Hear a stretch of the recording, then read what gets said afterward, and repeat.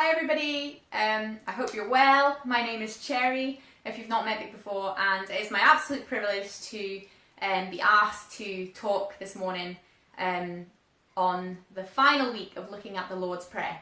So we've been looking at the Lord's Prayer just over the last few weeks, and we're at the final line of the Lord's Prayer.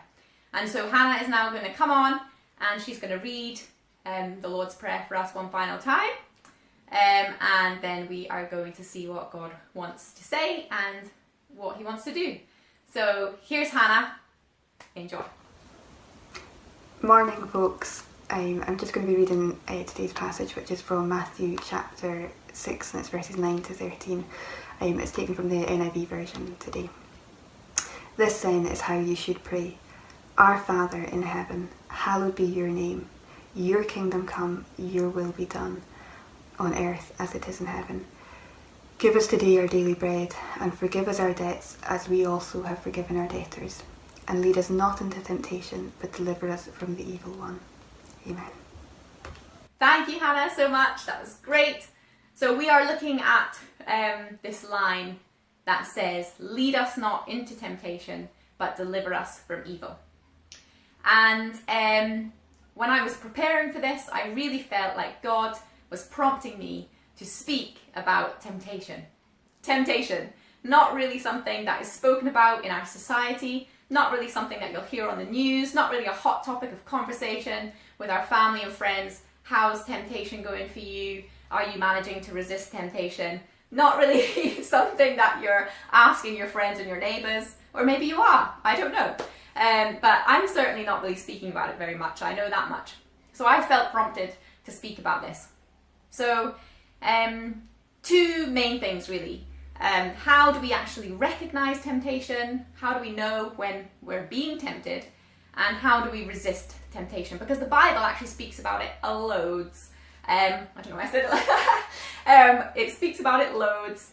And so therefore it must be important. It must be necessary to ask God about temptation and how we can resist it. So, Jesus himself was tempted, as well. So it's definitely something that it's relevant for everybody. It's relevant for all of us.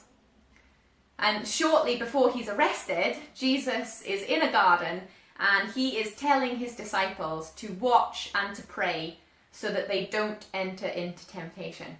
So Jesus actually tells us two really helpful things that are going to help us to resist temptation, and that is watching and praying. And if I was going to give this talk a title, I would call it Tempting But No. Because that's something that we might say when someone offers us a piece of cake and we're on a diet, that's really tempting, but no. And so there's these two sides. One is to actually recognise temptation, and that's the watching, the being alert, the being aware of what is in our life that is a temptation to us. And then there is the being able to say no, the resisting. And we need prayer for that. We need to pray. That's why Jesus is telling us to pray these words, lead us not into temptation, because it needs to be part of our prayer to ask for God's help. That's the only way that we can say no to temptation. And so, like I said, even Jesus was tempted. There's a lot in the news at the moment about immunity to viruses, immunity to COVID.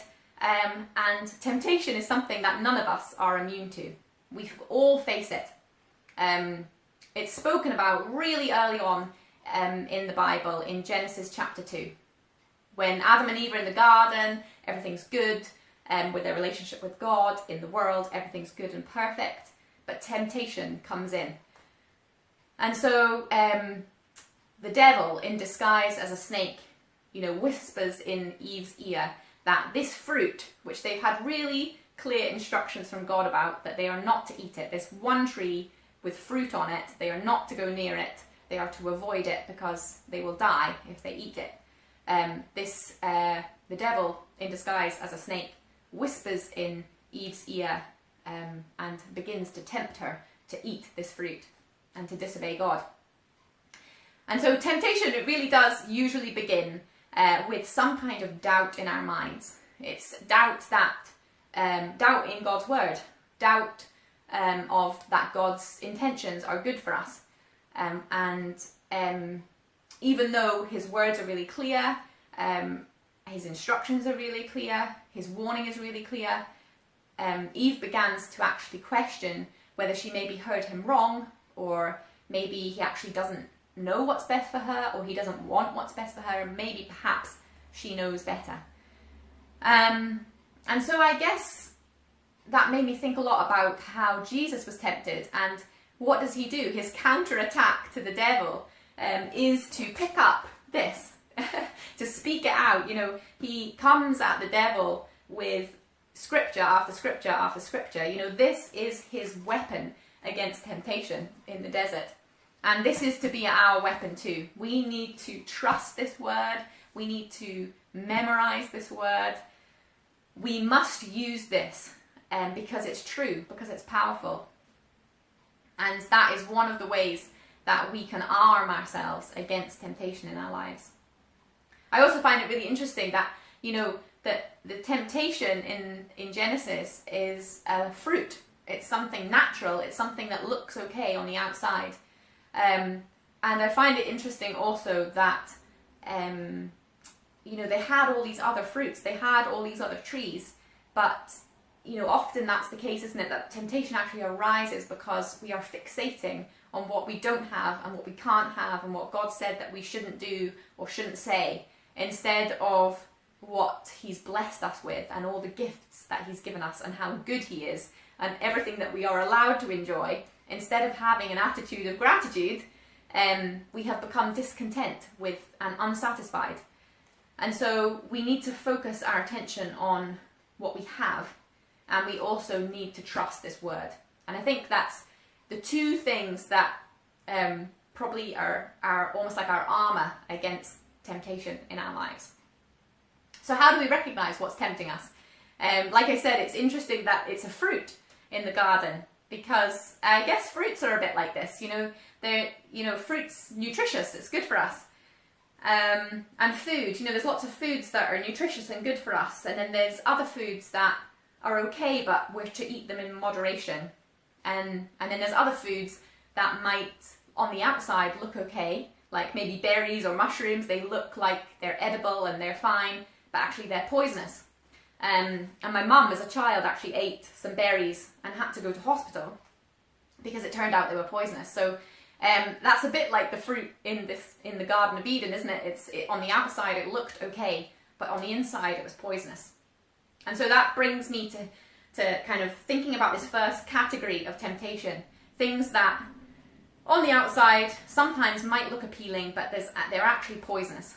And it's a bit like the poisonous apple in Snow White. It looks all juicy and red and yummy, but it's really not good to eat. And so, things like dabbling in the occult, so seeking sort of spiritual, to meet our spiritual needs somewhere other than our relationship with Jesus. These are just a few things that I'm going to list that are just never good for us. Another thing might be sort of being physically violent, being verbally aggressive or emotionally abusive, having an uncontrolled anger problem, being dishonest. The Bible talks loads about the importance of honesty. So being dishonest, maybe stealing or being jealous or wanting what we don't have. Also things like pornography, unfaithfulness to a spouse, other kinds of sexual sins. Other things that are a bit more subtle, like bad-mouthing people behind their backs, gossiping, criticising, complaining, having an attitude of ungratefulness, or just harbouring unforgiveness or bitterness or resentment towards somebody that's hurt us. These things, they're kind of like they rot us from the inside out, and as soon as we start down that route, it can be really difficult to get out. And so for some of you, you might just, even as I said some of those things, know that for you, that's one of the temptations that you're facing. There's other things that are like what I like to think of as a bit like overripe or underripe fruit. So I don't like green bananas, but I know some people who don't like yellow bananas. Everyone has that perfect day when the bananas are fine to eat, and anything before or after doesn't work. Anyway, I'm talking about things that are not necessarily bad or bad for us, but maybe in the context they're not good for us. So these could be things like, you know, a glass of wine for one person is not an issue, but maybe for somebody who's battled an addiction to alcohol or just has a problem with binge drinking, that could be potentially a problem. Maybe pursuing a romantic relationship, again, not a problem just in itself, but if you're already in a relationship or you're already married, or just if you have difficulty in pursuing romance in a pure, godly, healthy way, then maybe it can be an issue, a temptation. And again, maybe something like our shopping habits, so having to buy the newest car or a new phone or trainers or clothes or whatever it is, again, in itself, not necessarily a problem, but maybe we struggle with debt, or we have an attitude of I need to keep up with the Joneses, or we just get a lot of our security from our material possessions. You know, so in that context, these things might actually not be what's best for us, and they might be temptations. Then there's another category of temptation, which is almost like dried fruit. And if you've ever eaten a whole bag of dried fruit or something, you'll know the laxative effect it can have. So it can go from being totally fine to suddenly it's not okay anymore. Some of you will relate to that story, and maybe some of you have no idea what I'm talking about, but be warned anyway. Don't eat a whole bag of dried fruit. But these are things that are in our lives, they're okay, but they are to be enjoyed in moderation. So things like what we're watching on TV or movies or social media or video games, reading magazines, or it could be food and drink, like diet related. So for some of us, we maybe seriously struggle with getting a balance right in these areas in our lives, and they can take over and we can spend hours and hours of our time investing in these things. And often there's often a kind of a link there with avoiding relationships, or just maybe with boredom, or, you know, there's some other underlying issue that means that these are temptations in our lives and we're actually just wasting a lot of time doing these things. And so it might, to the point where it might be harmful and therefore a temptation. So those are some of the temptations that we might face. But, you know, the Bible also talks about fruits of the Holy Spirit, doesn't it? So these are fruits which grow out of being in relationship with Jesus. And Mari spoke a wee while ago about, you know, how Jesus said that he's the vine and we're the branches. And so these fruits just grow out automatically of being in relationship with Jesus. And just as a reminder, these are listed in Galatians chapter 5, and these are love, joy, peace, patience, kindness, I'm reading off my notes here so I don't miss any, goodness, faithfulness, gentleness, and self-control, which ties in nicely with temptation, because self-control is one of the fruits of the Holy Spirit. So self-control is all about being in control of our thoughts, our emotions, and our decisions and our words. And so, you know, if we can't resist temptation, we become a slave to sin. It's something that's said in 2 Peter chapter 2, that people are slaves to whatever has mastered them. So when temptation has mastered us, or when sin has mastered us, it's like we become a slave to it. But when we say yes to Jesus being the master in our lives, then we're set free from being a slave to sin. And so we can pray for self-control, which is the second part of what Jesus tells us to do with temptation. We are to pray that we would be led away from temptation. We can pray for more self-control in the areas where we're facing temptation. And this particular fruit of the Holy Spirit will grow out of being relationship in Jesus. And so first we need to accept that we will be a branch, that we're going to be a branch, that we're going to accept that we need Jesus, and then pray for the self-control to grow. And so just to close up, I feel like God's doing some stuff today. So a few things I just felt prompted to say were that some of us right now are going to be feeling a bit of a tugging on the heartstrings That's what I felt like he was saying. Like, it's like he's tugging away at someone's heart. And that's the Spirit of God. It's the Spirit of God that is calling you on to saying yes to Jesus and saying yes to following him. And I would really, really urge you that if you feel that pull, or if you hear that little whisper, or if you can feel that little nudge, then don't ignore it. You know, take that step of faith. If you're on the chat right now, there's a wee prayer link. Someone will pray with you. You can email us at hello@invernessvineyard.co.uk. You can send us a message on Facebook. You can get in contact with someone from the church if you know someone that's in our church. And I promise you that it will be the best decision that you've ever made. So please don't ignore that nudge, that little tug on the heart. Jesus loves you and he wants you to say yes to him, saying yes to following him. It's the best adventure in the world. I also feel like for some of us that we're watching, and it's like God is highlighting some of those words that I said when I was listing all those different temptations, because some of them we are facing them. And you know, this last few months has been quite extraordinary, quite unusual, quite strange. And for some of us, it might be like things that we thought we dealt with have now resurfaced. Or for others, it's maybe things that we've never had an issue with them before, and something new, a new temptation of some kind has come up. And, you know, sometimes with temptation, it can be like we're walking along a cliff edge, and, you know, it's just one little nudge, one little push, one little unfortunate circumstances, and you know, we can be over the edge. And I just felt like for some of us it's like we're right along the edge of right and wrong, and it's all getting a bit blurry and a bit confusing. And so, you know, it's just so much more sensible to stay away from that edge, and that you need help with that. And there's people that can help you with that can get around you and help you with that, and there's also prayer will help you with that. So again, just open up to Jesus and ask for that help that you need. And lastly, some of us, we just know that we've messed up. Psalm 32 verse 1 says, "Blessed is the one whose transgressions are forgiven, whose sins are covered."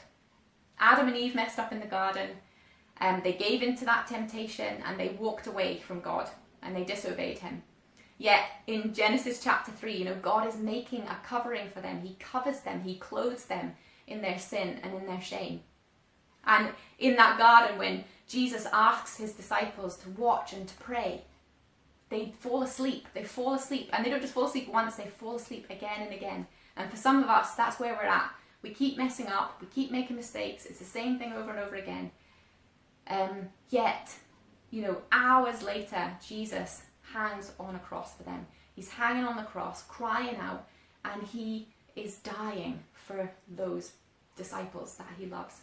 Despite our failures, despite our weakness, despite our unworthiness, Jesus died to cover our sin. That's what he died for.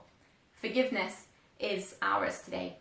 And so if you've messed up, I know I've messed up, I know that God's highlighting stuff here for me, you know, just hold out your hands as we pray in a minute, and just let go of the sin, let go of the shame, ask for help, pray that God would lead us not into temptation, but deliver us from evil, because we can receive God's mercy and his grace today.